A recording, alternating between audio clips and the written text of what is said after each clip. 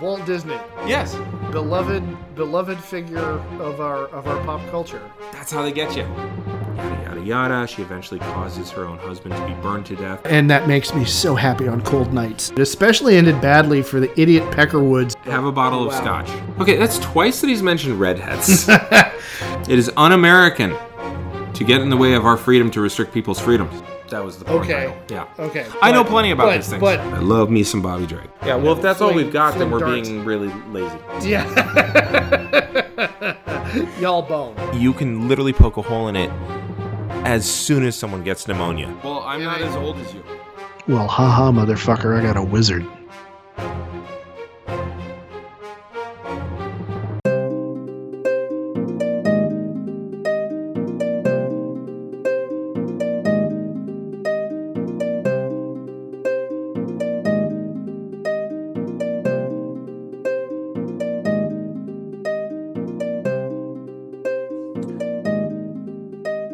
This is a geek history of time.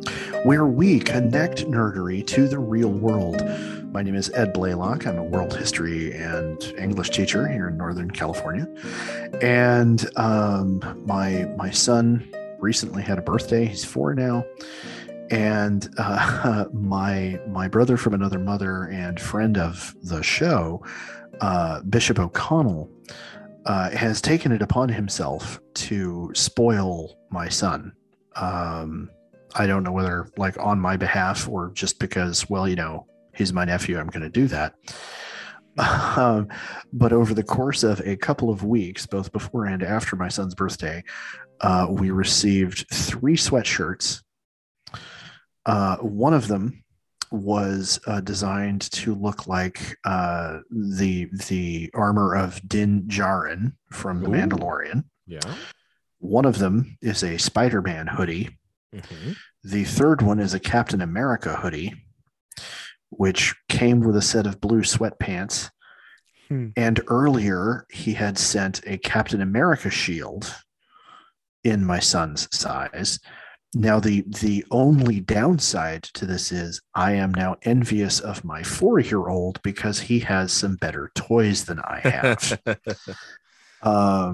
So Uncle Bishop also sent him a set of 3 laser swords from a Chinese manufacturer working to try to avoid getting sued by Lucasfilm that light up and make clashing noises, but are, you know, sized for a smaller kid.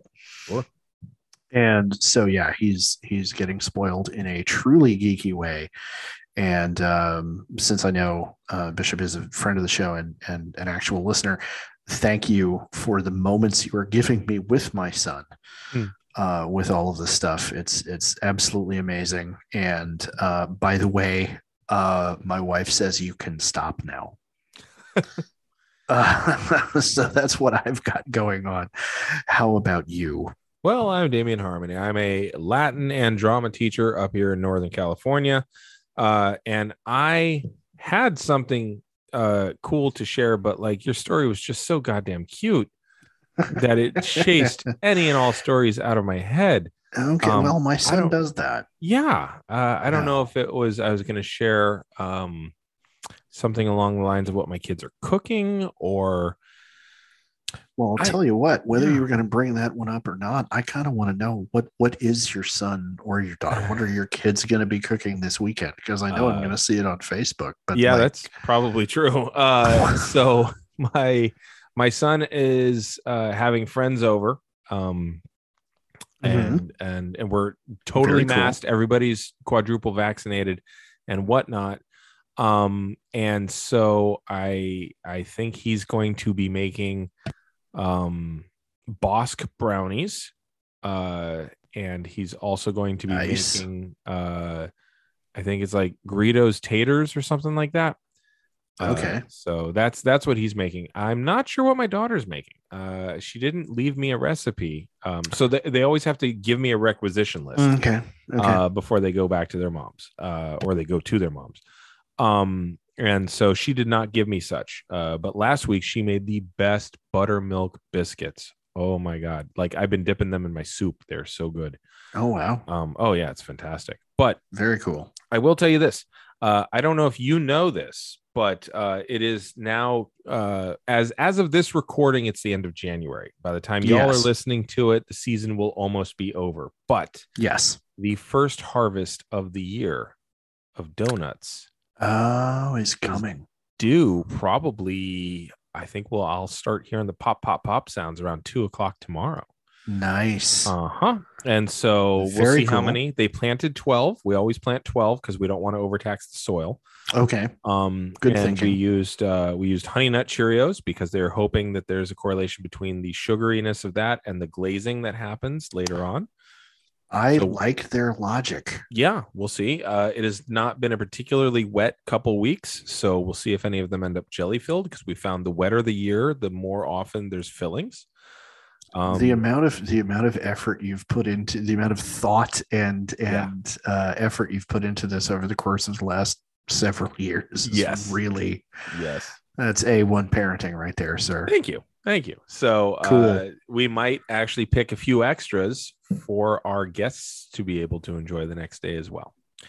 So nice. We shall see. Yeah. All right. So that was the thing I had in mind. But very cool. The cooking brought me around to it. That's pretty fucking cool. Yeah. That's very cute. So cool. Yeah. So when last we left ourselves, yes, we were hip deep in Spartan Cape. That sounds like a euphemism. Right. And there are so many things in Spartan culture it could be a euphemism for. Oh my God. I have a quick question about Spartan culture. I remember a friend of mine took an ancient Greek history class, so I assume that this is correct. Okay. Spartan women would have to shave their heads so that their men would actually want to fuck them. I don't know about it. Just the way that you phrased that is funny to me. Very laconic. Here's and the Spartan. thing. Yeah, just blunt. Very laconic and Spartan. Here's the thing. Yeah, it's based on something we know to be true, like the underlying. I'm trying to think of the word to use to describe it. The underlying concept is basically correct, but the thing is, Spartan men didn't actually shave their heads or cut their hair short. Oh, okay. One of the things that we know, as a matter of fact, it's part of the legend of the Hot Gates of Thermopylae, is that before the battle, and I was going to bring this up anyway, before the battle, the Spartan warriors bathed, cleaned themselves up, and it specifically mentioned that they oiled their hair and combed it and braided it to make themselves beautiful before going off to their certain death. Because to them, and this was a point about Spartan culture I was going to get to later, but we'll bring it up here. Sure. To the Spartans, again, because they had gone through this incredibly brutal training from the age of 7, and for them, death did not hold any fear. They were not afraid of death. To them, a death in battle was the culmination of the most actualized their life could get. You have essentially a purposeful emotional crippling of an entire generation repeated over and over. Over and over like and it's over purposeful, and over again. Though it's not like American where it's just we don't deal with our traumas and we drink and beat each other generation to generation. It's purposeful. It's no this is how we're going to make sure that we harness your emotional crippling so that we can scare other people.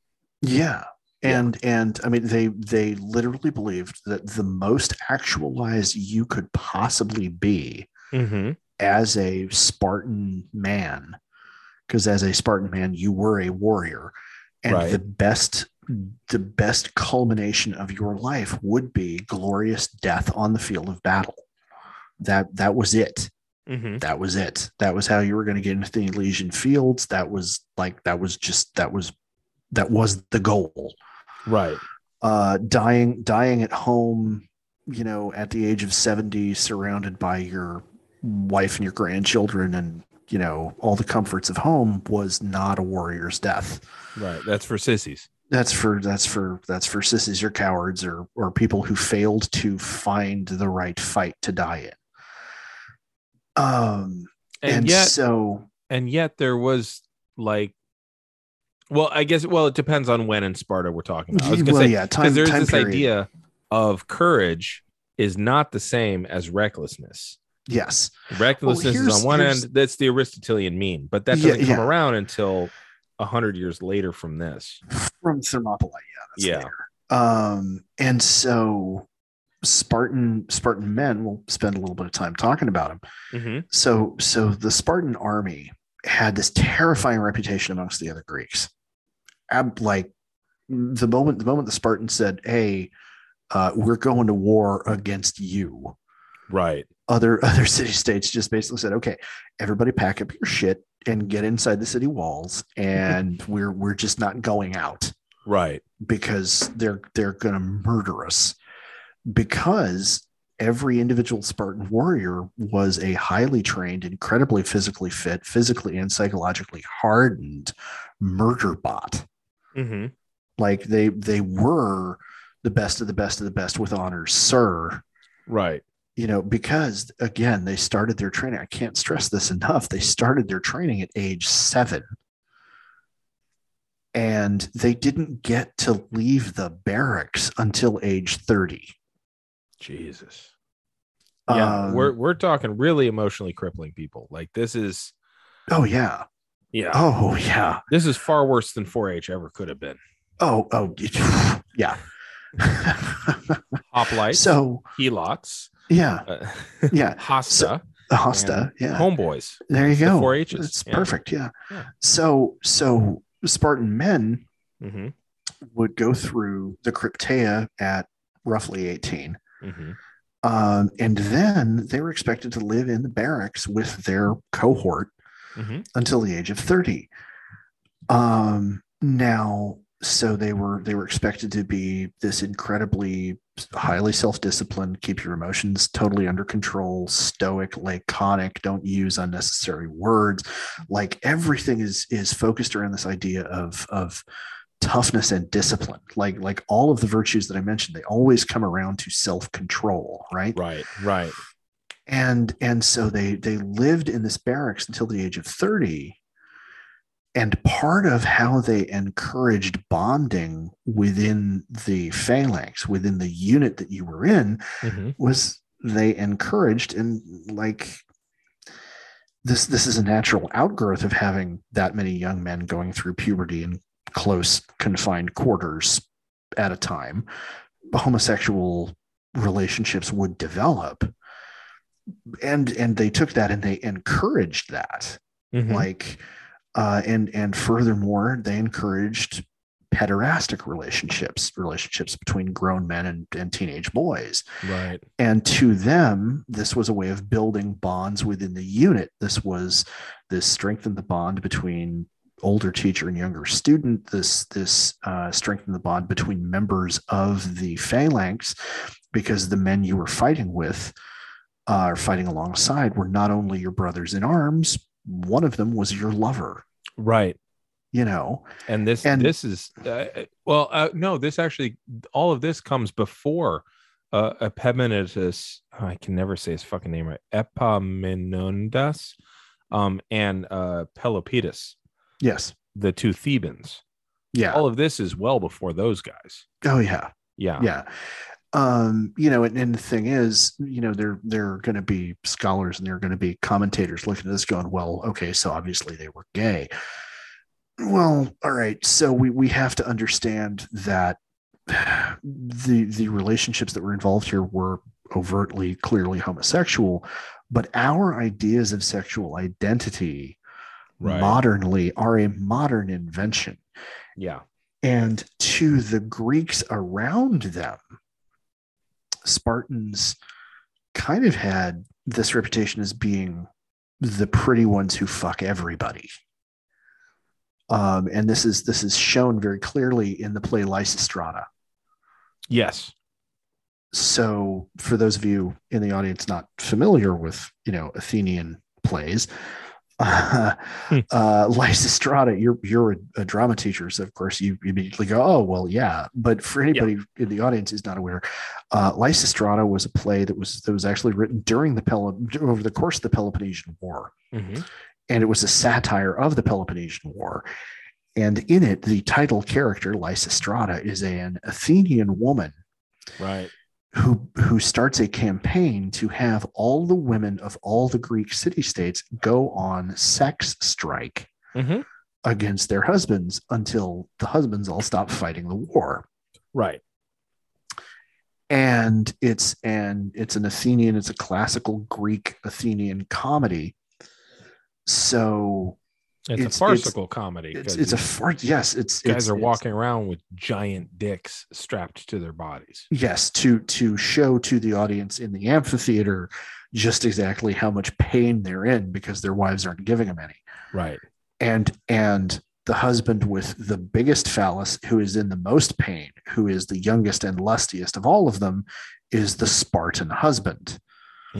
And the wife, who is having the hardest time maintaining her strike and has to be restrained by her peers from the other city-states, is the Spartan wife. They're the young, pretty couple who just want to go off and bone because they're newlyweds and they're young. And by the way, they're Spartan, and this is how Spartans are, and they're all physically fit and they're all pretty. Yeah, and I want to. That's the way they got satirized in this play. So there's this nuance to the character, to the way the other Greeks saw the Spartans, that I think is important for us to keep in mind when we're talking about them. I think that I also want to push back just a little bit more even on your use of the term homosexual. That in of itself is kind of an 18th or 1800s term. The Spartans would have just been like, well, that's who I'm fucking. Like, it's not, they didn't distinguish between guy and gal in terms of, and it's not like they couldn't tell the difference, but one you do for the babies and the other one you do because you love the guy. So but this distinction between male and female coupling is far less important than love versus duty. There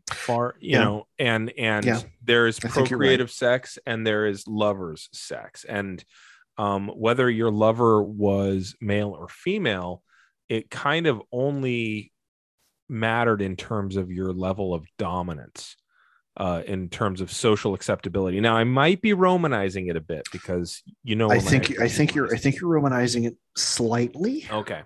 But the idea that like a Spartan man having sex with another Spartan man would not ever be looked down upon or anything that should be worrisome. It's kind of, if you're the older man, then you should definitely be the one on top. You should be the one running the show. Yeah, and if you're the younger man, exactly. And if you're the younger man, you're the littler spoon, which is stupid because I store spoons that are all the same size right next to each other. My tablespoons are in a different slot than my teaspoons. I would never think of storing a teaspoon inside of hooked into a tablespoon. That doesn't make any sense. It's just, you're right. It doesn't make sense. But yes, the giving partner or the choosing partner is the older man. And so the use of the term homosexual, I'm just going to push back on in that. That's a Victorian use. It's not appropriate here because they didn't distinguish in that way. Yes. Yeah. Yes. Sex. You had loving sex with your lover, and you had procreative sex with your procreation partner. With your spouse. Yeah. Yeah. And I'm going to slightly push back. Okay. About a lot of friction here about Spartan sex. a lot of it. But it's kind of what makes it good up to a point. After a point, too much friction. God gave you 3 inches for free. After that, you have to explore. So, but I'm going to counter Sure. that. I think in the way that you said what you said, there might be an interpretation that a Spartan man having sex with a Spartan woman was always going to be motivated by duty, and it was more complicated than that. I think Yeah, you're right. there was emotion, there was, I don't know if romance is the right word, but it's the one that comes to mind. You know, Love. I there mean, was like in the Good love. Earth, how they fell in Yeah, love. Yeah. yeah, you know.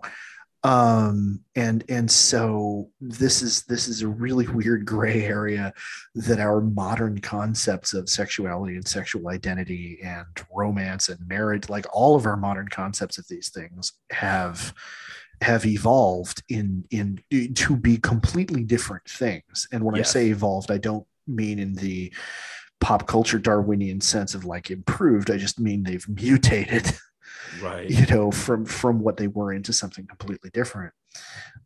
So so it is true, it is attested from historical sources that on their wedding night, a Spartan bride would put on a man's cloak to go to Oh, bed with her okay. husband on the first night because he was used to sleeping in the barracks with a bunch of other men. Right. Now, you know, How much of whether that is ceremonial how much of that is versus ceremonial, how much of I that know you can't get is it up until an you see actual this. Freudian thing, how much of that Right. is what, we don't know, but you know, that was part of the culture. And after marriage, a young man, if you were married before 30, Mm-hmm. you would spend your day in maneuvers and training and whatever. If you were in Sparta, you'd spend your day in maneuvers and training and whatever you were doing. You'd go home to your house for a couple of hours, and then when it came time to go to bed, you'd go back to the barracks. Mm, So you might go home and have a quickie with your wife, right. but then you're going to go back to the barracks to And you spend may the or may night, not. and Yeah. you may or may not, you know. Yeah. And so there was this intense division of the male sphere and the female sphere, Mm-hmm. certainly up until the age of 30. And then once that had been established, it carried on. Mm-hmm. That, like, you just, I mean, I'm not going to socialize with my wife because I Right. haven't That's ever not what she's socialized for. around women. Like, I don't know how to do that, Sure. you know. And in an interesting way, this kind of fuels the equality that the two sexes had under the law, because women had to be able to take care of shit while the men were living in the barracks Mm-hmm. until the age of 30.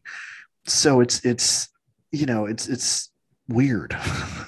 Yeah. like We don't have to a a modern, context for it. yeah, we Yeah. can't apply modern rationales to this kind of stuff. Sure. Um but what's interesting, Mm-hmm. so I think it's worth noting here that this is what Spartan manhood looked like. Was you Mm-hmm. lived in a barracks until you were 30. After you were 30, you still spent most of your time around other men. Right.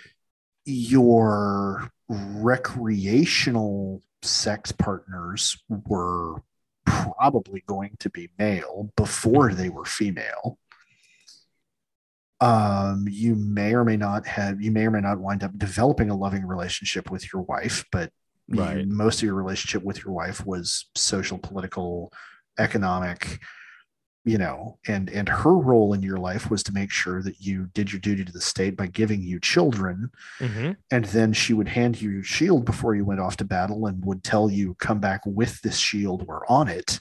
So that was a thing. That was a That thing. was okay. That Yeah. was, no kidding, that was a thing. For a Spartan woman, Mm-hmm.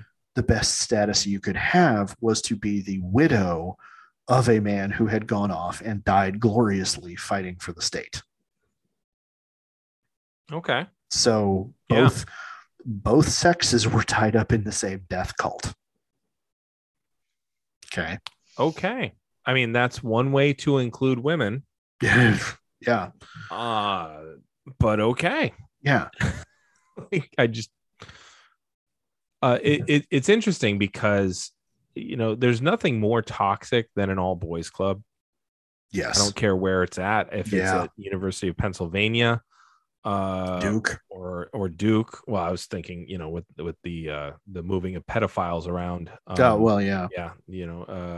UPenn. I was thinking of, ubiquitous rapists, but right. Sure. Also, that too. Which then, of course, brings me to a certain institution that's housed in Rome. But you have that all boys club thing, or you have the fucking Senate. You have an all boys club, and you're going to have problems societally. And so it's just interesting how the Spartans addressed the problem with that by kind of just co-opting, just getting everybody involved. Like, just, you know what it is? It feels like Amy got added to the A team. That's what it feels like. That's actually a better analogy than it sounds like it should be. Really, like it. Oh shit, it holds up way too much. It's one of those things that, the meme of the raising the finger, like, I want to argue, but okay, no, I can't. And so the Spartan ideal of manhood, was rooted in this idea that no, the best thing you can do as a man is die in battle. Mm-hmm. Like that's the goal. And until you die in battle, you're going to be a dutiful citizen. You're going to show iron self-control.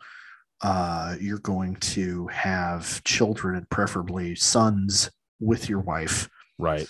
And you're going to be a loyal lover to your boyfriend.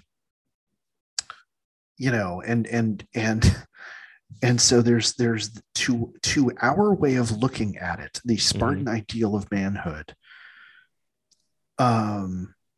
is both like, okay, no, I can totally see that stereotypical modern toxic masculinity. I was gonna say it's hyper broy. It's hyper, like it's take broy up to the point of no, and then we're gonna get gay with it for a minute, right? Like bros before hoes, bros before hoes, in all aspects of life. Yes, and what is and part of it that I also want to include is their idea of masculinity also had a significant component of masculine beauty. Yes. That was very Greek. Mm-hmm. And that other Greeks looked at and went, you guys are taking this a little far. Yeah. But because, it's like, who's going to tell them? Because you're just gonna, they're going to smash you with a shield. Yeah. Because I'm sure the thespians were looking over at him before the Battle of Thermopylae going, hey, Patroclus, take a look over there. Tell me something. Yeah. What's up? I like to use Patroclus too. What's up, Eurus? Pat, tell me, are they putting on rouge? Yes, they are. What?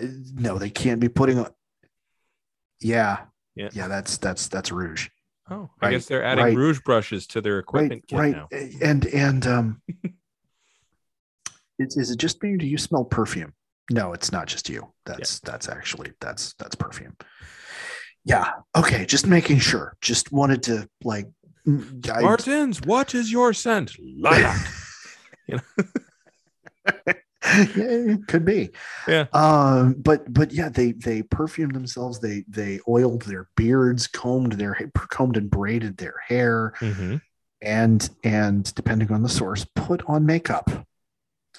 Which, by the way, that last part was left out of the sources that were taught to me when I learned this stuff in elementary. The makeup got left out. The part of no, they wanted to look the best before they died.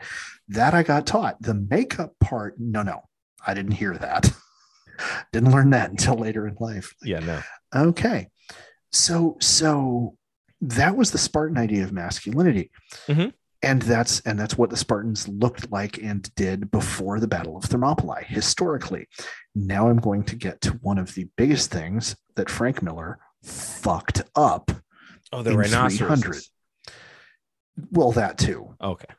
But he chose to tell this story of what he considered to be Mm-hmm. this paragon, this group of paragons of masculinity.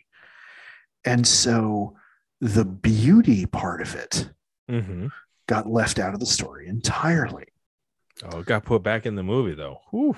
Well, but in the comic and in the movie, we don't see them combing their hair before the battle. We don't see them braiding their hair before the battle. We don't see Yeah, them. they're just kind of naturally pretty. They're naturally cut because, you know, the I'm trying to figure out how to phrase this, but if you're gonna be cultish about hypermasculinity, there's always going to be a mildly homoerotic subtext of, oh yeah, and they're all like, you know, fucking cut, and they're, you know, rippling muscles, and you can see all their abs, and you got to show off. The male gaze has at its core an inherent objectifying gaze that also carries with it sexual connotation of some sort. That is 100% the male gaze every time will have that aspect to its objectification. Yeah. And so that means by nature you sexualize your ideal no matter what. Yeah. Yeah. And so the male gaze thank you for very eloquently. Yeah. Thank you for eloquently summarizing what I was struggling to try to say. Yeah. Sure. No, you're totally correct there. And that's what I was trying to get around to saying there. Mm-hmm. But the consciousness, the self-consciousness on their part of their beauty, right? Of no, when we go to die, we're going to present a good-looking corpse.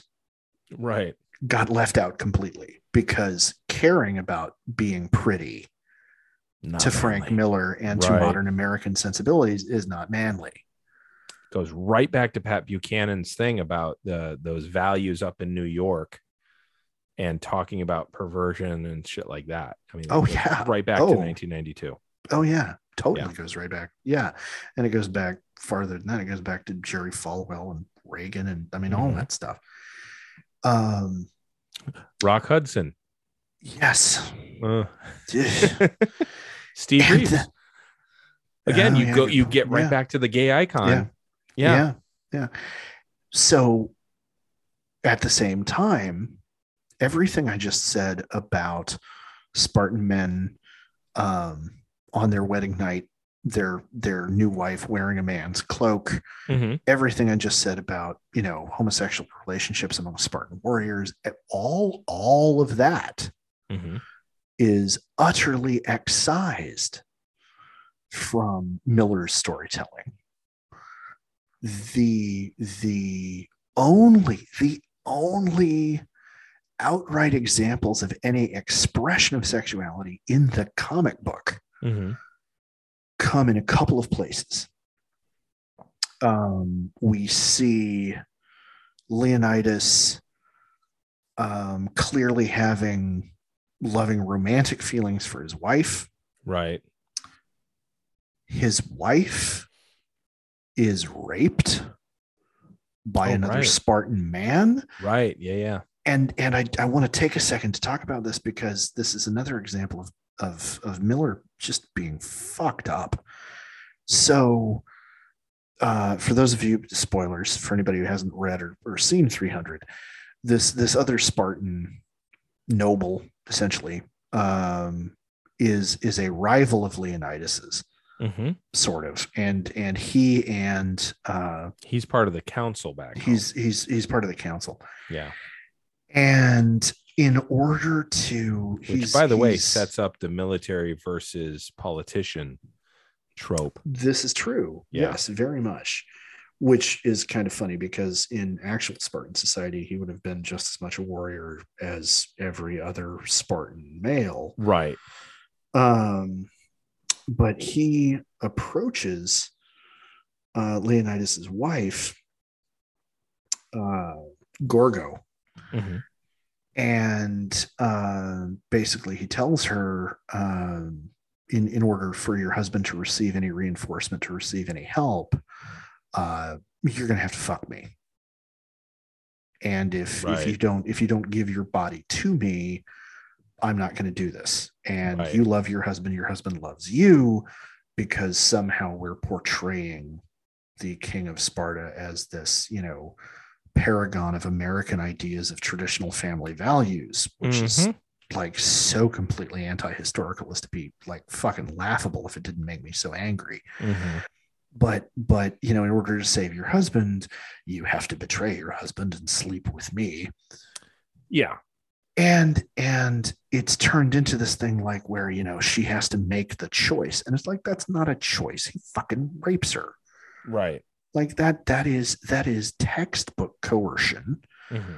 But Miller tries to sell it to us as Gorgo being this strong woman who makes this difficult choice.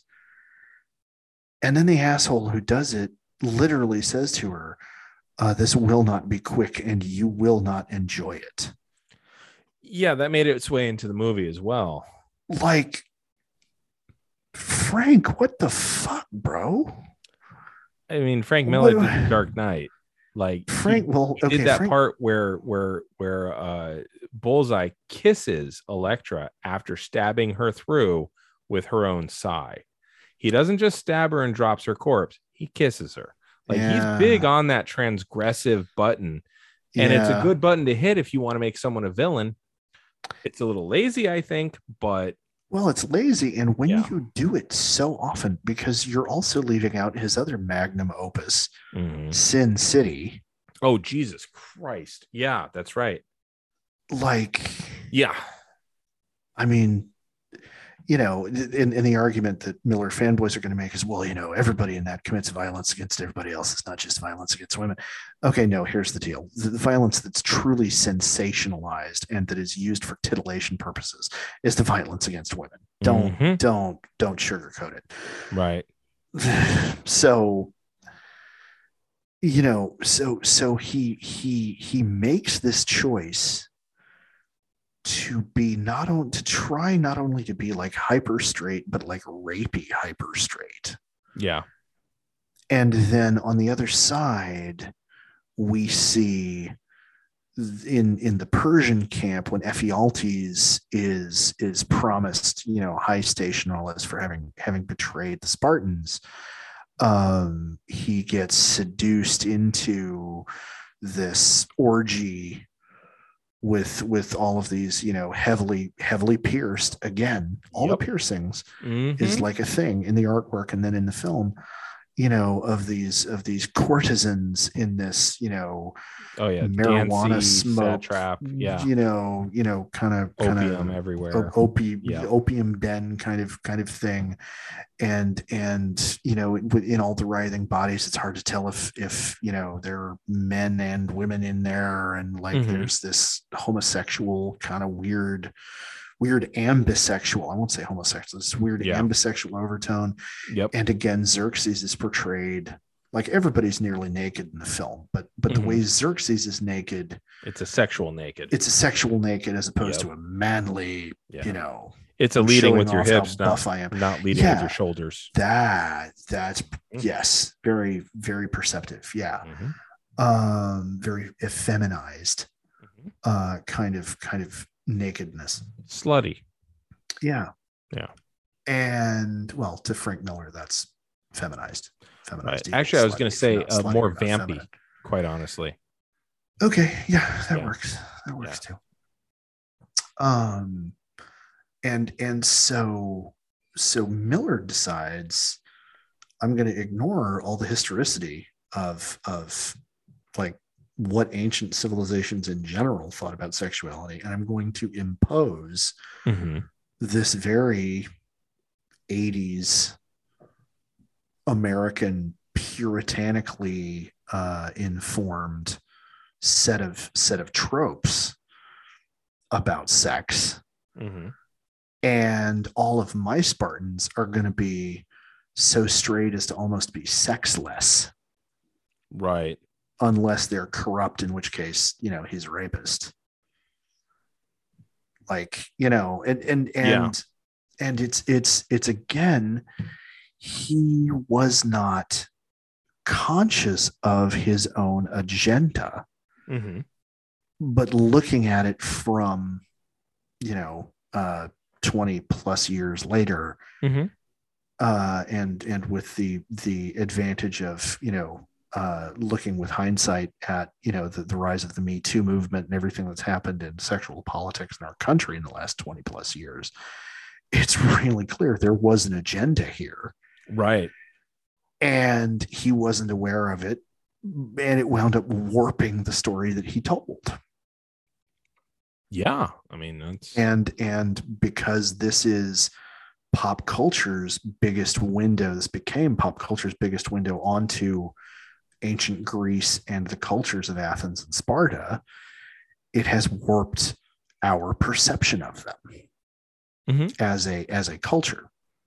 Yeah, absolutely. So, well, who controls the stories controls the culture. Well, yeah. So when you make a visual story of a textual story, and then you make a visual moving version of that visual story, yeah, you are memifying the shit out of it to the point where you have completely, like, now there was this wonderful skit on SNL years and years ago, back when Kevin Nealon was on SNL, when I think, Phil Hartman was still there. Dolly Parton was the guest, and she's sitting around talking to them, and they're like, "Hey, Dolly, did you ever grow up hearing stories?" She's like, "Matter of fact, we did. We didn't have TV like y'all did, and my daddy used to tell us stories." Oh, and she starts telling the story of like this man who's married to a witch, and how she also, the witch has also got their mom who comes and visits, and it's very clear. And so she basically just retells a bunch of sitcoms. Nice. And they're like, wow. And then somebody like chimes in. I think Mike Myers is like, "Oh yeah, that and did he have a such and such?" And then somebody slaps him on the chest, on the shoulder, like, "Dude, shut the fuck up." And she's like, "Well, how did you know about that?" "Well, I had family in the Tennessee Valley area as well." And so it's all this kind of funny thing, but she leaves to go do makeup or costuming for the next scene, and they're all sitting around, and they're like, "Well, isn't that just sad? Like, her dad just told her stories from TV." And then somebody's like, "What if her Darren had curly hair? Maybe she really does get more out of this than we do, because she had her imagination to fill in the blanks on how these people looked, And I just remember, what if her Darren had curly hair? Because neither guy playing Darren had curly hair. Yeah, this is true. But so when you take what is an imagination story that Herodotus gave us, and there's historiography all around it, and then you codify it visually in a comic book, that's one thing. But then you put it up on the screen, and now everybody thinks that Leonidas 100% looks like a Scotsman. Everybody thinks that he has this very Northern European bone structure to his face, and everybody thinks that the what's his name, Ephialtes. Okay, Epiphedron. Everybody thinks that he's a hunchback now. And how many people think that Xerxes is exceptionally tall and really homoerotic? Oddly androgynous. Right. Yeah. Aggressively androgynous. Aggressively. Yeah. I like the phrase aggressively androgynous. Yeah.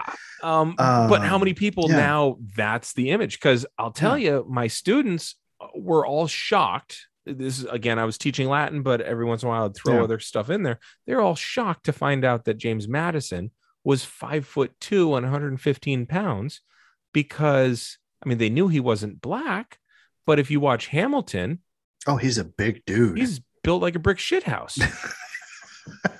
He's a mountain of a man. Yeah. So, but that's not what James Madison's the smallest president we ever had. Yep.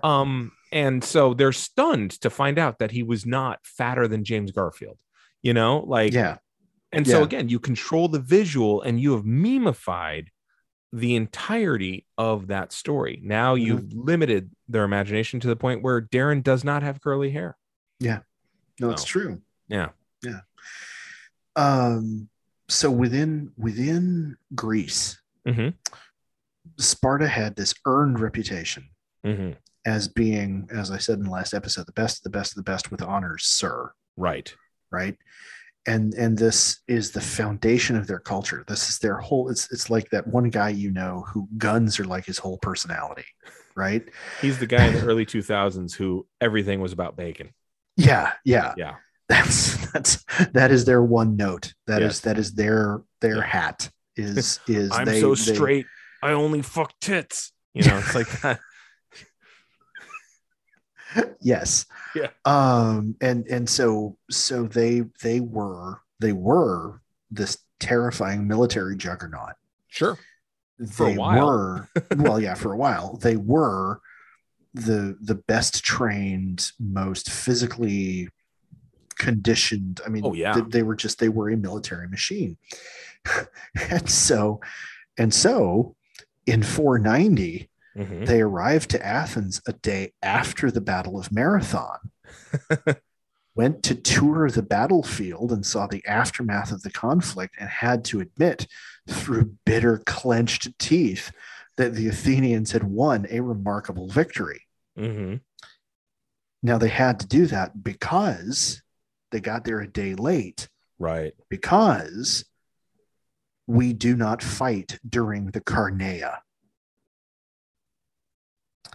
Now, if you've seen 300, if you've read the comic, you're going to recognize there will be no fighting during the Carneia. It's right. It's a big part of the story. Because it was a big part of the source in Herodotus. Now, the thing is, this is rooted in actual cultural fact. Every year, the Spartans held a harvest and kind of atonement festival to Apollo Carneus. Okay. In essentially the month of August. The ancient Greek calendar doesn't line up with the modern calendar, but in the time of year it was roughly July, August. Summer harvest. Yeah.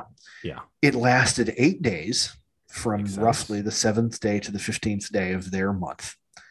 And all large-scale military actions were put on hold during the festival. This is because of the roots of the celebration. The ancestors of the Spartans, the people who had shown up and conquered the Helots, their army had suffered a massive plague that only stopped when they instituted the festival. And the reason they believed the plague had been visited upon them was because their ancestors, this army, had killed a seer of Apollo who they believed had been selling secrets to their enemies. Okay. And so the Carneia was a harvest festival that also had this kind of atonement kind of aspect to it. So the Battle of Marathon had coincided with the Carneia, so the Spartans weren't able to mobilize in time to participate. Marathon was a massive orgy of manful death. Oh, they missed out. Yeah. And alongside that, they had to admit that those bookish effete fucking nerds from Athens had been the ones to actually fucking win. Right. And that by itself was a huge blow to the Spartans' collective ego. Now, in 490, when they visited the battlefield, according to Herodotus, Leonidas was the leader of the army who went, and he had to admit that this was an incredible victory the Athenians had won. Okay. So the parts of Miller's depiction of the Spartan warrior attitude toward the other Greeks was largely entirely correct. They looked down on warriors from any place else because you're amateurs. Right. It's the you there. What do you do? What do you do? What do you do? What is your occupation? What is your profession? Yeah. And so there's that is something that Miller actually gets right. That cultural note. But then he goes and fucks it up by having one of his characters talk about speak disparagingly of the Athenians about, well, if they can stop fucking boys long enough to send us help. Right. The boy lovers in Athens. Yeah, the boy lovers right. of Athens. There you go. Yeah. Right. When he mentions the boy lovers of Athens, anybody who knows anything about classical history is like, hold up. Yeah. Thou dost protest too much. Yeah. And Miller got confronted about that. Like, I think it was Neil Gaiman said, okay, look, like, I don't think you are a homophobe for saying that. Right. Like, I mean, I think Neil was being very nice. I'm pretty sure. Giving him an out. Yeah, I think, it was giving him an out there that I'm personally unsure he deserves. but it's like, I don't think you're a homophobe, but I want to say part of Neil Gaiman's quote was, Frank, read a book. Like, no. Or listen to some songs about it. Like, I don't know, Sweet Caroline. Oh, fuck you. Good day, sir. Have I told you that my son walks around the house singing that now? Really? He does. He's like, Sweet Caroline. And then Julia in the background, you'll hear her in the other room go, ba, ba, ba. Your kids are so too sweet for words. So that's great. So Neil Diamond had a problem with it. Yeah. Basically said Frank Miller and who is the author of the Civil War, he and Shelby Foote can't be on Spotify with him at the same time. So okay, have I mixed up names again? Pretty badly. Yeah. Pretty. Put my Shelby Foote in my mouth. See, that one I'm not even mad about. That's pretty damn good. All right, but. Mark Wahlberg. But so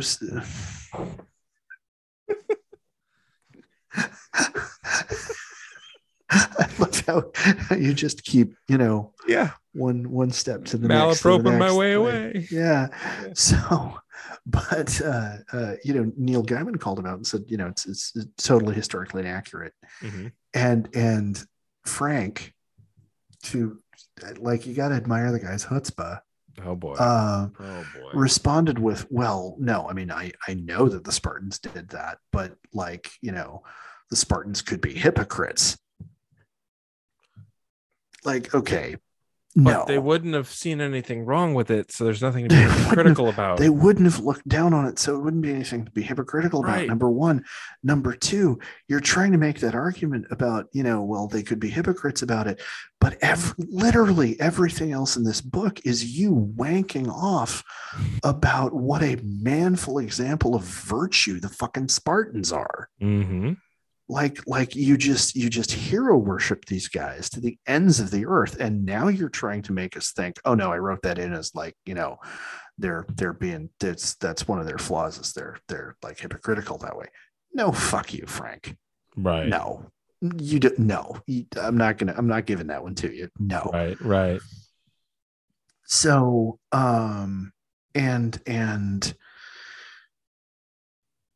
so the whole deal with the Carnea then comes up in the comic because it historically was a big deal at the time of Thermopylae, because about a decade goes by.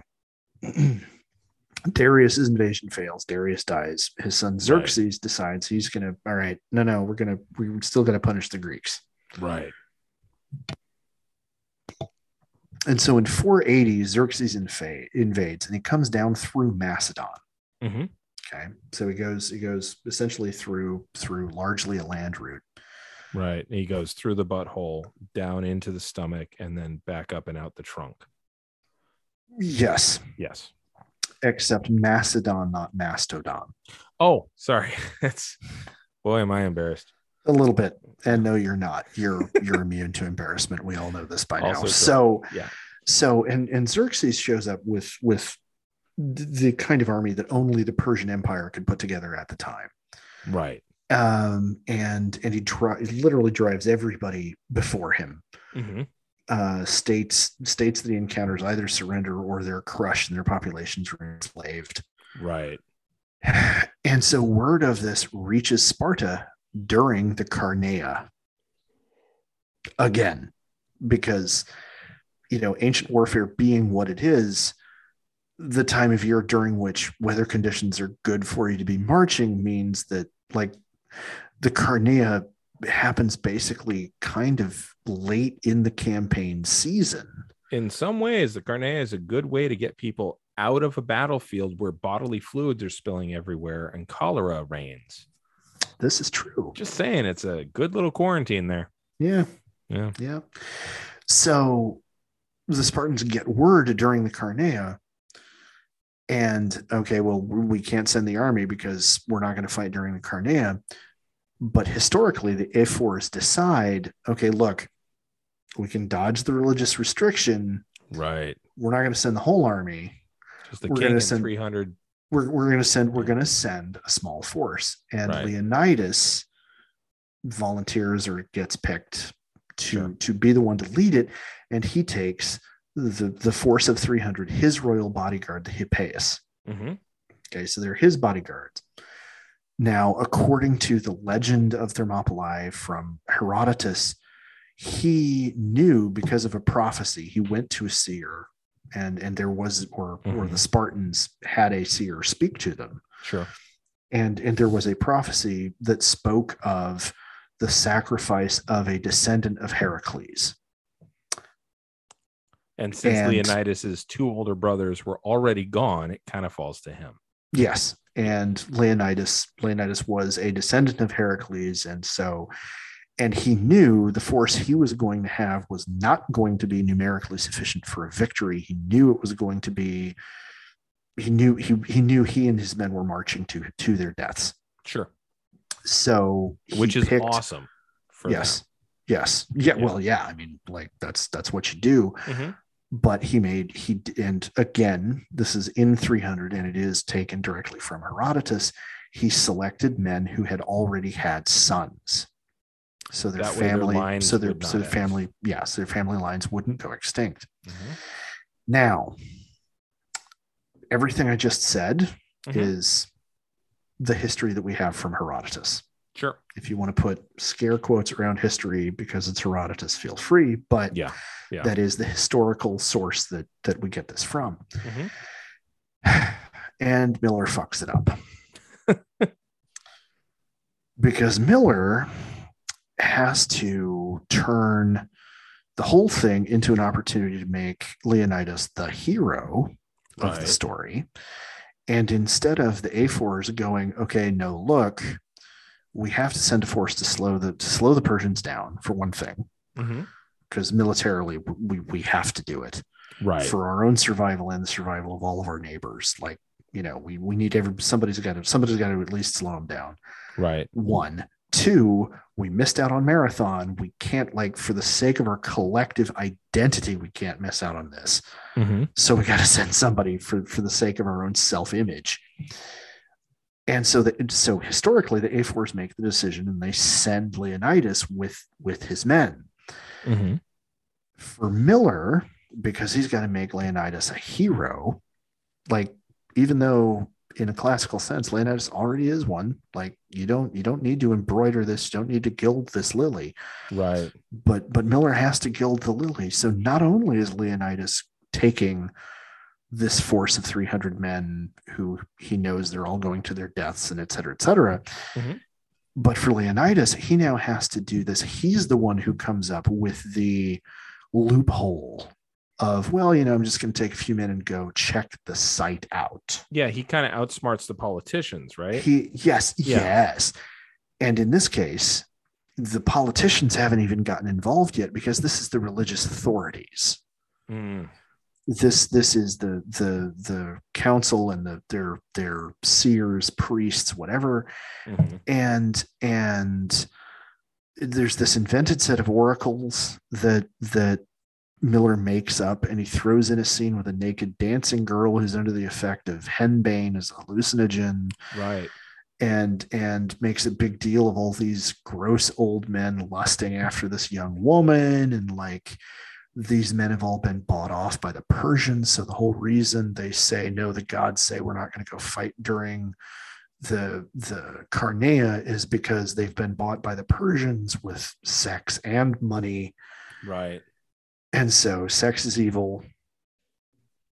And foreign money, you know. Remember all that shit in the 90s about the DNC getting money from China? Oh, yeah, I'd forgotten about that. Yeah. That's okay. Yeah. Okay. There you go. And so he creates this bullshit story, right, that includes a gratuitous scene of nudity of a young woman being lusted after by older men who we are led to understand are going to rape her while she's under the effects of this hallucinogenic thing, because it's Frank Miller and sexual violence is just like his jam. Mm-hmm. You know, and so again, in all of this serves the purpose of taking Leonidas, who's already a heroic figure, and trying to turn him into an American style hero, where he's not merely heroic for the deeds he did, he's heroic for his virtue. Right. Right. Yeah, he's the one standing up to do the right thing. Yeah, it's clearly America versus Iran in this movie. It's we'll get to the movie here in a minute, because that's a whole other permutation of this. Sure. So now historically, also, I skipped over this a minute ago, but I want to go back to it real quick. Mm-hmm. So the comic and the film both include this truly iconic scene. Gerard Butler does an amazing job in this moment in the film, where the Persian messengers show up at Sparta, and the Persian messenger, says it's a very small thing. You just need to give me an offering of earth and water. You'll get to keep all of your territory. Right. You'll still be a king. You'll just be part of the Persian Empire. Right. Just submit. Just submit. Time. It's easy. Yeah. That's all you got to do. And they kill the one messenger, and the essentially senior messenger says, "You're killing a messenger. This is madness. Madness. This is Sparta." And it's this statement of identity. It's a statement of fuck you. We're not gonna let you rule us. And he kicks the guy into the well. And I mean, it is this visually incredible moment in both media. Mm-hmm. It's this moment that, like, no matter, even after everything I have said about Frank Miller up to this point, even after we finish this episode, if I were to sit down and read the comic again, that moment would still be one where a part of me would be like, fuck yeah, because it's just that powerful. I mean, it's, and so that is actually attested in the historical sources. Yeah, that the Persians exists. The Persians sent messengers to the Athenians and to the Spartans, and the Spartans murdered the messengers and kicked them into a well. Right. Two things that I think are very important that Miller leaves out, and then a punchline. First, both the Athenians and the Spartans told the messengers to fuck off. The Athenians put the messengers on trial and then executed them. Again, with the democracy and the having due process, right? Right. I mean, come on. The Spartans the Spartans just outright kicked him into a well and killed him. Yeah. Because Spartans. Right. That's number one. The Athenians did the same shit. Right. Okay. Yeah. Point number two, this is something about the Spartan character that I think gets lost in Miller's translation because he leaves this out. The Spartans murdered the messengers and then deputized two of their own citizens to say, you're going to go to Xerxes, or actually you're going to go to Darius because we killed his messengers. And so as a way to show that we're not barbarians, we're going to send you to him. in payment, and Right. he's probably Fair's going to fair. fucking kill you. So, Right. but fair's fair. So here you go. which is kind of metal as fuck. Like, but it's also decidedly less. This is Sparta. Like, yeah, it is much less. We care about our people. yeah, Yeah. it is. Yeah. And so the punchline to all of this is that was actually before Marathon. That exchange was not Thermopylae. That was Marathon. Okay. So he takes this moment and moves it forward in time to make it a useful prop in the story he's trying to tell. See, this sounds to me like he's watched Mel Gibson movies then. Like he watched Braveheart. He's like, oh, who cares about time and location? Oh, yeah, timeline, geography, whatever. Fuck it. Yeah, don't need that. This is heroic. Yeah. Yeah. So now getting back to actually Thermopylae, we're now going back to 480. Yeah. So the Spartans march off knowing that they're going to lose, and being Spartans, if they lose, they're going to die, because that's just how it works. Along the way, and this was part of the plan that the Ephors and Leonidas had from the beginning, the Spartans pick up reinforcements from other city-states, most notably Thebes and Thespia. People who are not bound by the Chernea. Yeah. Yeah. And so by the time they got to Thermopylae, there were 7,000 Greeks in the force from multiple city-states. Right. Now, which has now deepened the stakes for everybody around them too. Yes. Immensely. Smart. Very smart diplomacy by way of accretion. Yes. And so the Greeks would have had an understanding in the face of Persian opposition. They would have had an understanding that we have more in common with each other than we do with our enemy. Sure.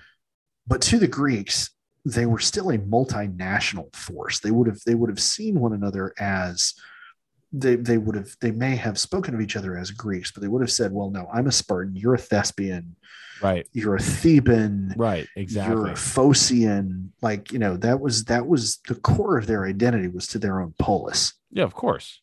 They were united by a largely common language. We quibbled about that in the last episode. But they wouldn't have considered themselves one people. Exactly. Until you have the pressures from outside. Until you have the pressure from outside, at which point it would be kind of like our alliance with Great Britain and Australia is like, we're all the English-speaking peoples, to borrow from Churchill, but I'm still an American. You're still a convict, and you're still an imperialist, noblesse oblige jackass from Europe, because we are the true heirs of Western culture and all the rest of it. Some mutation. But we got to. I'm speaking with sarcasm, by the way, for everybody listening. If you didn't pick up on it, no. Love you, my Commonwealth brethren and sisterin. So, but like our identity is still, I'm an American, you're an Aussie, you're a Brit, you're a Canuck, Right. Yeah. We're allied. We're the allies. We are the allies, but once we are this not, is over. Yeah, we are not one people. We're all going to go home to our own countries. Yes. The Persian army, first of all, I spoke earlier about how ancient sources numbered the Persian army at somewhere upwards of 1 million, and some stories made it as high as 4 million when they left Persia. That's fanciful. It's modern military historians look at that and are like, shake their heads and laugh. Yeah, just the logistics alone. And that's actually where modern scholarly numbers, it's somewhere between 120,000 and 300,000. That's a lot. Which still, for the ancient world, that's an incredibly huge number of men. Yeah. And that's against based on 7,000. Against 7,000. That's based on modern estimates of the Persians' actual logistical capacity at the time. Now, we can't know for sure the number actually present at Thermopylae, because remember, by the time the Persians got there, they had been marching all the way through Macedon. Right. And so we don't know how many troops they left behind, like you want to do when you're playing Risk. In order to hold on to territory, you've got to leave garrisons behind to maintain control of the territory you've conquered. But they easily still would have had like a tenfold advantage or much more over the Greeks at Thermopylae. Oh, yeah. Now, Miller does not make any effort at all to be accurate about any of these numbers at all. And the biggest crime he commits, in my opinion, is the Thebans and the Thespians and the rest of the Greeks show up piecemeal. And they are never, none of them in their individual groups are ever a bigger group than the Spartans. Now, part of that is an effect of the focus of the story is on the Spartans. Sure. But he is telling a story to glorify the Spartans. So, in point of fact, the Thespians sent a group of 700. The Phocians had a group of 500. I'm trying to remember which other city-state it was. There was a group of 1,000 sent from one polis. The forces of the Greeks at Thermopylae were made up of a force that the vast majority of the force was non-Spartan. But to look at the images and the story that Miller chooses to tell, the other Greeks aren't there. We don't see them. Right. And again, you can say, well, he's focusing on them. This is an effective focus. It goes beyond that, because he is contemptuous of the other Greeks. The contribution of the other Greeks, like Leonidas got to Thermopylae and found that the gates within the hot gates, the Phocians had already had a force there for at least a week before the Spartans arrived, and they had built fortifications. They had built a partial wall that narrowed the pass even more than it naturally already was. And that was, and Leonidas looked at that and went, okay, well, this is where our battle line is going to be, because this is right. Look at the work you've done. Look at the work you've done. And Leonidas historically was a smart enough guy to look at his allies and not be openly contemptuous of them. Right. Because he wasn't an idiot.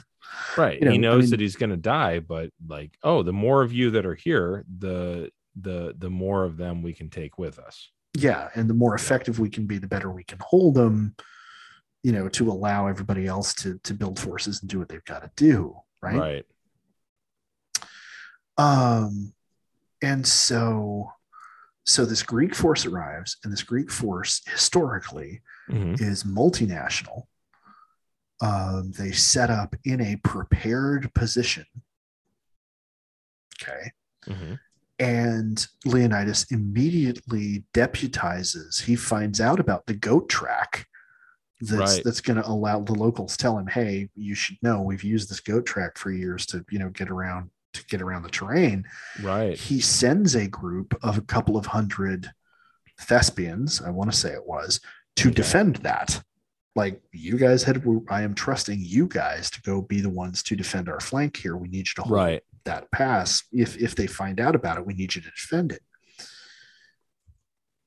None of that happens in Miller's story. Miller's story, it's Spartans, what is your profession? And they all, raise their spears, and it's all, look at us. We're so much more manly than you are. Fuck all of you. Yeah, you're here, but like, don't get in our way. I mean, it's it's very much don't get in our way. Oh, that's great. Yeah. Why don't you fall to the back, see if you can be useful? Yeah. And like, the Spartans certainly would have said, okay, look, we're going to be the tip of the spear. We're going to be in the front. because we're glory hounds. That's what we want. Also, by the way, we're the best equipped. We're the best trained. We're the most disciplined. We're the we're it's the not guys like they didn't have good arguments for this. Yeah, no, they were the guys to do that job. And it also was an emotional payoff for them. But to Miller, there's this there's this frat boy jocular, no, we're just better than you are, fuck off wimps kind of thing going on. And then everything I've already mentioned with Ephialtes showing up, and the very matter-of-fact excuse for ableism that he like a full-throated defense of ableism that he makes in dismissing Ephialtes, who then turns into the betrayer who tells the Persians about the goat track, which in Miller's story is being defended by the Thespians or Phocians. And so winds up being the, fatal weakness, and so he's telling this warped version of the story. Now, one of the things that he oddly chooses to get right is the portrayal of the Persian army. Now, he sticks with the ancient sources in the exaggeration of how big the Persian army is. But one of the details that he emphasizes is that the Persian army was even more ethnically and culturally diverse than the forces made up of the Greek city-states. Sure. There were Scythians, there were Babylonians, there were I want to say they were referred to as Hindushans or Kushites, basically Indians. There was this huge multinational group of conscripts from all across the Persian Empire. And so all the Greeks in Miller's telling, we only see the Spartans and the other Greeks, everybody's a Greek. But then visually, all the different forces of the Persian army are very clearly very different, and they're all visually recognizable as being from different cultures. He never gives them enough attention to say these are the Scythians, these are the Babylonians, these are the whoever. But they're very clearly different, and they're very clearly from different parts of the empire. It almost sounds like, though, that's a weakness, not a strength. That's what makes them scary to Miller. They're multicultural. How Pat Buchanan can you get? Oh, no kidding. Yeah. Right? Yeah. Okay. And like, so you jokingly mentioned the rhinoceri. Right, one of the things in the comic, and it's an amazing visually, it's a killer scene in the movie. Is the armored rhinoceri getting released into the Greek lines and the havoc they create? Okay, well, that's very clearly African. And you see the troops with them are very clearly, they have African features, and they again with the weird facial jewelry and the piercings and all the stuff. It's like, well, this looks very African, but like if you showed that to anybody of who does African studies or actually studies traditional African cultures from the time period, they'd be like, nobody wore that shit. Right. Like visually, it's shorthand for this is, sub-Saharan African, but no. Right. Like just no. And then, the gunpowder bomb throwing wizards that he has, and the troops that are very clearly Scythians, right? With the brightly, almost motley looking, very brightly colored Scythian pattern kind of clothing. Like he plays up the diversity of the Persian army, whereas everybody we see on the Greek side, it's all the Spartans, and they are a monolith, right? Because this is Western culture, and the purity of Western culture with a capital W, whatever the fuck that means when you really pin it down. But anyway, standing against multiculturalism. Like that's part of, And again, I don't think he consciously realized that's what he was writing. But it's very clearly defending your land from hostile immigrants. Yes. Yeah. Or hostile invaders. And to him, immigrant means the same thing. Yes.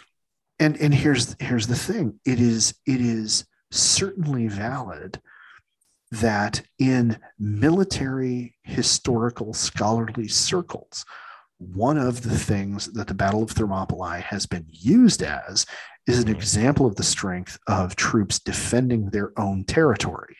Yes. Defending their own home. Yes. That is true.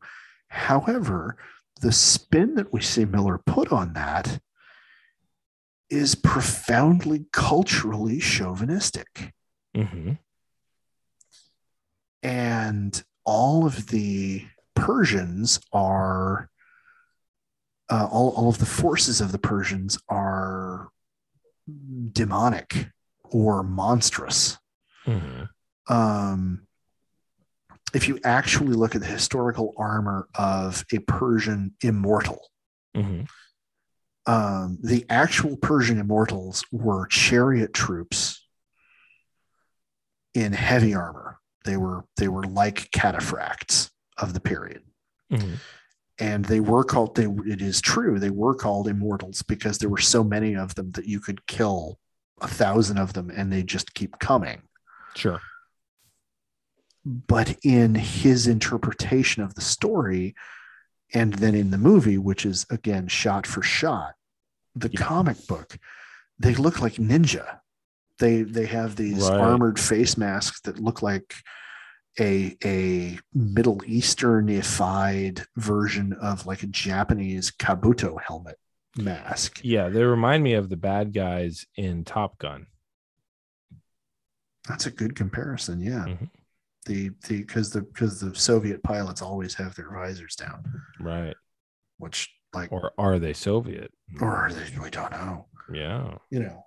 They're the enemy. We know that. Mm-hmm. That's all we know. Well, the big red star on the back fin of the jets. Could be China. Big giveaway. Could be China. Could be Korea. Could be Korea. It's in the Indian Ocean. Russia doesn't really hang out in the Indian Ocean very often. And they might. I mean, don't get me wrong. They're probably torturing POWs in Vietnam. That's why Rambo had to go over there and save them. But, yeah, right. Yeah, good point. But but my point is that they are nameless, faceless, featureless. Yeah, agents of the despotic. Exactly. And their faces are covered. Yeah. So okay. And again, we're back to the ethos of this movie is very 80s. Despite it being made in 2008 and the comic being written in 1998. Mm-hmm.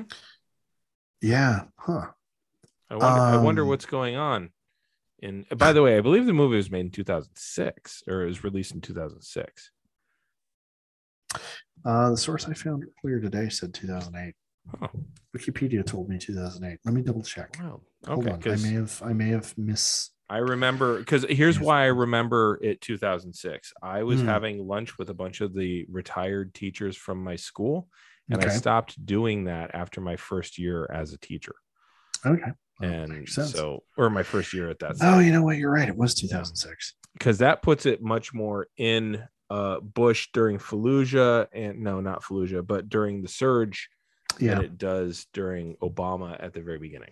Okay, good point. Yeah, no, it's 2006. You're correct. Speaking of which, that's what's going on. Yeah. There's a surge. There's Bush. There's yeehaw. There's hyper masculine. We're not weak. We project strength. We are going to beat these people who are basically from the same region because they hate us for our freedoms. Yeah. Yeah, within the popular Zeitgeist anyway, all of that. Yeah, I was gonna say they're not Iranians. They're not like we're attacking, but I mean, we could spend an entire episode talking about how that's flawed. But and freaking like I remember there were groups in America who were like, dude, America, what the fuck? Why are you declaring cultural war on Iran? Because it was clear that the Persians are Iranian. Yeah, and so it's like, yo, you've already called them the axis of evil. What are you doing? You've landed troops in Afghanistan and in Iraq. on either side of Iran. Like, and now you got this fucking movie. Like, how about you stop it? Oh, well, the movie came out and the Iranian ambassador, I want to say it was, or it might have been the Iranian foreign minister. I don't remember It was whether the it was ambassador. Yeah. Yeah, the ambassador lodged a formal complaint. Yes. Like, yes. Yeah. Which is interesting to me. It's a bit of tone deafness on his part in terms of like how our movies get made. Well, one. And it's also very insightful as to how our movies get made. Two. Like, three. mm-hmm. The modern culture of Iran, Mm-hmm. the post-Islam culture of Iran, likes to, or the I won't say the culture of Iran, but the state of Iran Mm-hmm. likes to point to its lineage going back to the Persian Empire and going back to the Zoroastrian rulers and all of that. But in outlook and character, Mm-hmm. the post-revolution government of Iran is far more a product of caliphate culture than Darius or Xerxes. Sure. It's a lot more Abu Bakr Yeah. than Darius or Xerxes by a long shot. But the perception within our own culture, like the majority of Americans not knowing anything about Islam, not understanding anything about who the Persians were, right?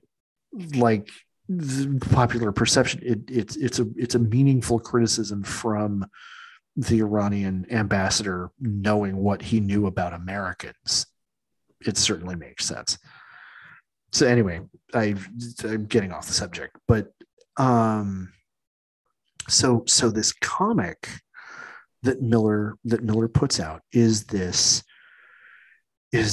myth-making hero story of these very Americanized, hyper-masculine, toxically masculine, like putting forward this awful view of straight masculinity, Spartans as the hero, with Leonidas as the chief hero, literally. And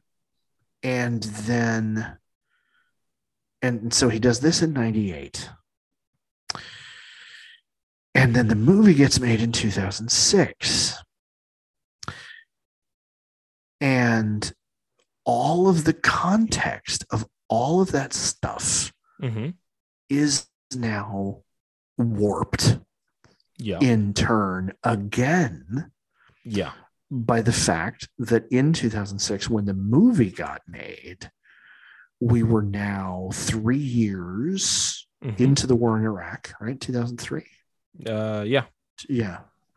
So we were 3 years into the war in Iraq,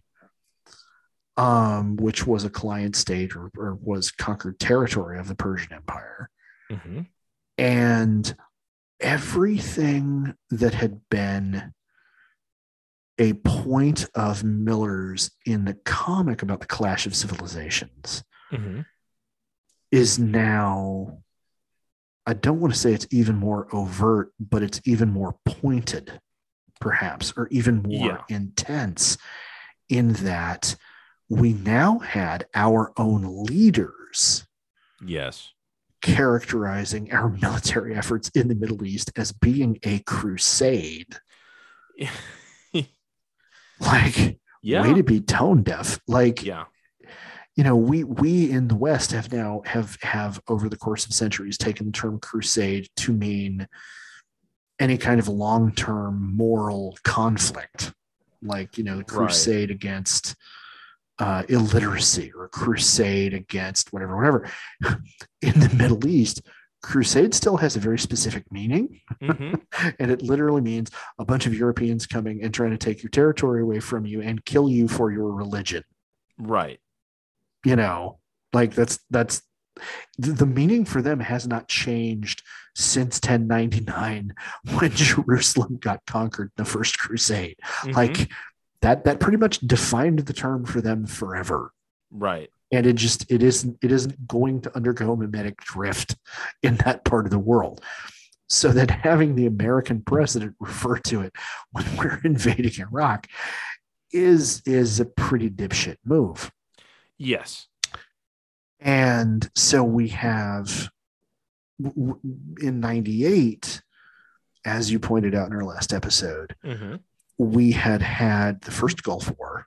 Mm-hmm. We had our hegemony shown to be weaker than we would like in Mogadishu Mm-hmm. and in, I'm trying to remember the other place you mentioned. It wasn't so much our involvement; it was our unwillingness to get involved in Rwanda. Oh yeah, yes, Yeah. yes, our failure to get involved in Rwanda. And so there was this sense of fragility to our hegemony in 1998. Yes. In 2006, we were busy enforcing our hegemony. Yeah.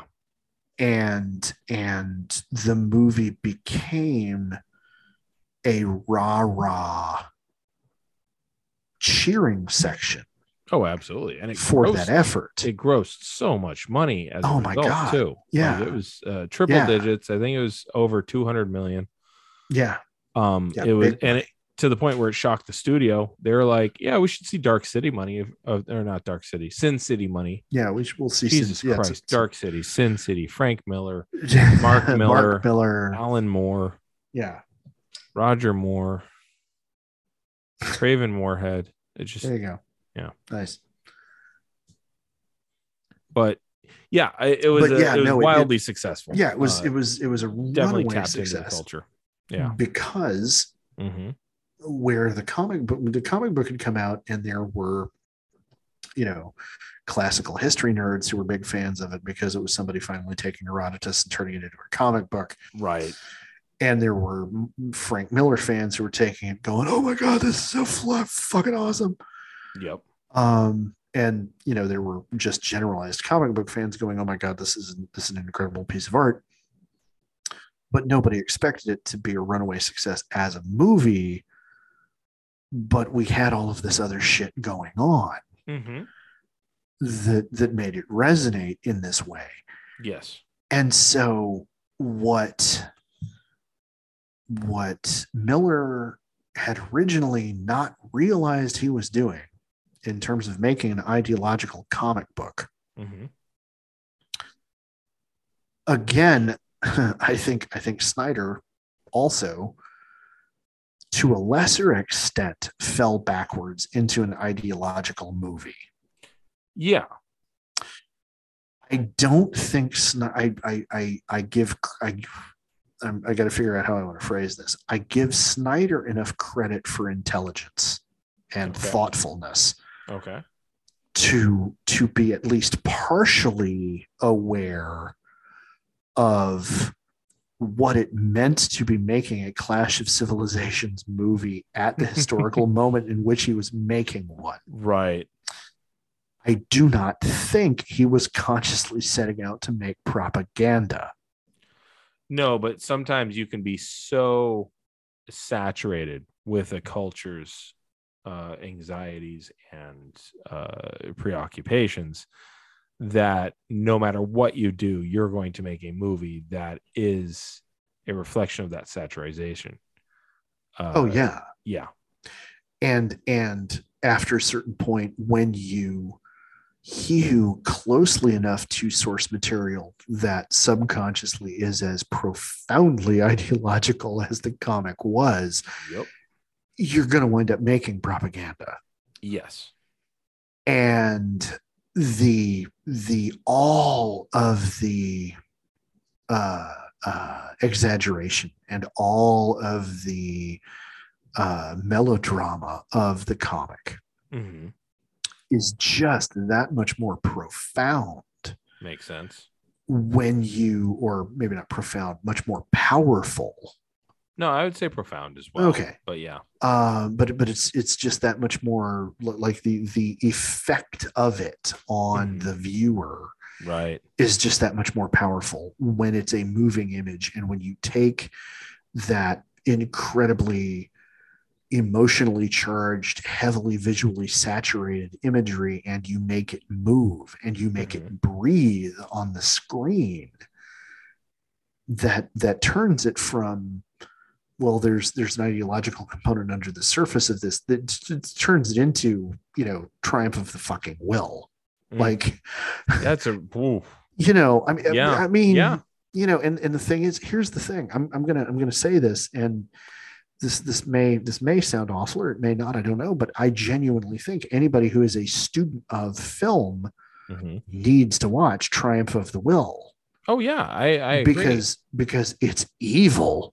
Like, I mean, the people it was glorifying were the devil incarnate, but it is an incredibly powerful piece of film.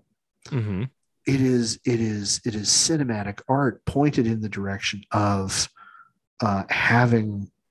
I mean, Leni Riefenstahl was like, okay, no, I'm going to turn the emotional impact of all of this up to 11, and she did it.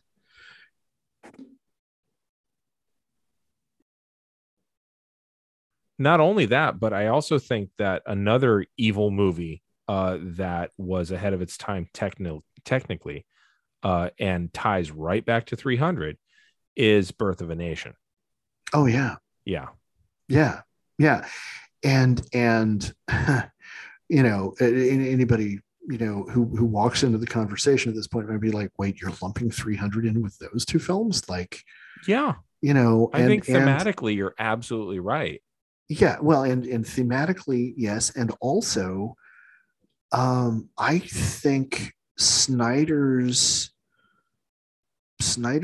skill is overlooked or underplayed. I think he is underestimated, I think is the word I'm looking for. I think he gets underestimated because so much of his stuff is comic book related and very poppy in where his source material comes from. He gets overlooked as being a very, very, very skilled manipulator of the audience's emotions. Oh, absolutely. I mean, people recognize Christopher Nolan for the same. You go through a tunnel and suddenly it's night and he's like, yeah, dude, your brain will fill it in. It's cool. You're like, holy shit, he's a genius. Yeah. And I think it's important for us to recognize the ways in which this film takes a historical legend and the comic book that the film is a shot-for-shot recreation of, takes a historical legend and unwittingly attaches an agenda onto it. I would say co-ops it by accident. Yeah. There you go. Yeah, it works. Co-ops it for an agenda. And I think we need to name what that agenda winds up being. Because again, in the same way that Neil Gaiman told Miller, I don't think you're a homophobe for this. Right. I'm going to say, I don't think Miller is a fascist for this, but the comic that Miller made winds up being pretty crypto-fascist because it's consciously culturally chauvinist, homophobic, toxically masculine, and desperately, shockingly ableist. And I left sexist out. Let's not forget the sexism, because look how manly the Spartans are. And by the way, Queen Gorgo doesn't really get raped because she consciously chooses to let the guy do it. Right. Because that's totally not how somehow that not works. Yeah, right. Somehow that's not sexual. And it's I wish this story could have been adapted by somebody who was as absolutely visually brilliant and as good a storyteller as Frank Miller, who wasn't Frank Miller. Yeah, it would have been nice to see a comic book. Well, I can point out to you good graphic novels that handle all this stuff, that still get your blood pumping because they're epic as hell, and they don't Frank Miller it. So that'll be when you ask me what I'm reading. Yeah. Okay. Good. But yeah, I'm looking forward to that. sure. So, I mean, that's essentially where my thesis on this comes back around, and Okay. where I think we can kind of tie this up. You know, I mean, we could obviously, you and I could keep talking about this for hours, but I think the point has been made. Yeah. Yeah. I would agree. You know, and this is one of those works that, like, I'm going to recommend to anybody who's like, I want to learn about the genre of graphic novels. I'm going to recommend 300 to them. Yeah. When I recommend it to them, I'm going to say, understand, I'm telling you to read this in the same way that I'd recommend Leni Riefenstahl to anybody who wants to learn about cinema. Like, you know, it is a masterpiece of the medium. And it is emotionally, like, you will feel shit. Right. But go into it understanding there's an agenda here that is not fluffy. Yes. You know. Yeah. I think that he is. I'm going to just jump right to what I gleaned. Yeah. I think that he is. If you're going to give him a pass on being those things actively and intentionally, I'm cool with it. In the same way that I'm cool with us giving John Milius a pass on being those things intentionally. Yes. Yeah. Separating art from artist. Right. They're both manly men wanting to do manly man shit, and not having done the reading to understand how quickly and easily manly man shit gets co-opted and absorbed into crypto fascist shit. Yeah. Yeah. And I have to say this, that you say, you know, manly men doing manly man shit.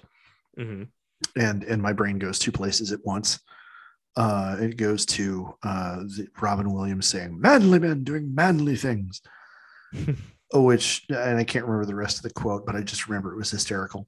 And then I also think of the Darwin Award from several years ago, where a group of Finnish men in the middle of winter, after a 5-day drinking binge, took a chainsaw out into the woods with them to, and I quote, play man's games. The fuck? Okay. And one of them, and they're all of them, apparently, according to the story, hammered out of their minds on whatever it was they were drinking. And one of them cut his own hand off with the chainsaw, and they were so blitzed that he didn't feel it. His friend picked up the chainsaw, still running, picked up the chainsaw, and proceeded to cut off his own head with it. Manly men doing manly things. Jesus. If you take that to an extreme, as you said, if you have an all boys club, toxic shit happens. Yeah. Like, you know, at the end of the day, someone's going to lose his fucking head. There will literally be maiming and death. Like, there you go. Yeah. So, well, there you go. So now, what are you going to recommend to me to read? Because I really want to read some good graphic novels that are not Frank Miller. Yeah. You know what? Do the Odyssey or the Iliad by Gareth Hines. Okay. Phenomenal, beautiful artwork. I mean, it's dealing with the Iliad or it's dealing with the Odyssey. It's your choice. Okay. I frankly, there's more bloodshed, oddly enough, in the Odyssey than there is in the Iliad. Okay. I know. But now, are we talking about the slaughter of the consorts there? Yes. Oh, yes. Like it's just a more visceral scene. But and honestly, I think the Odyssey bounces around a little bit between narrators in Hines's work. But he does a fantastic job with the Iliad. I frankly, I'm just more partial to that story anyway.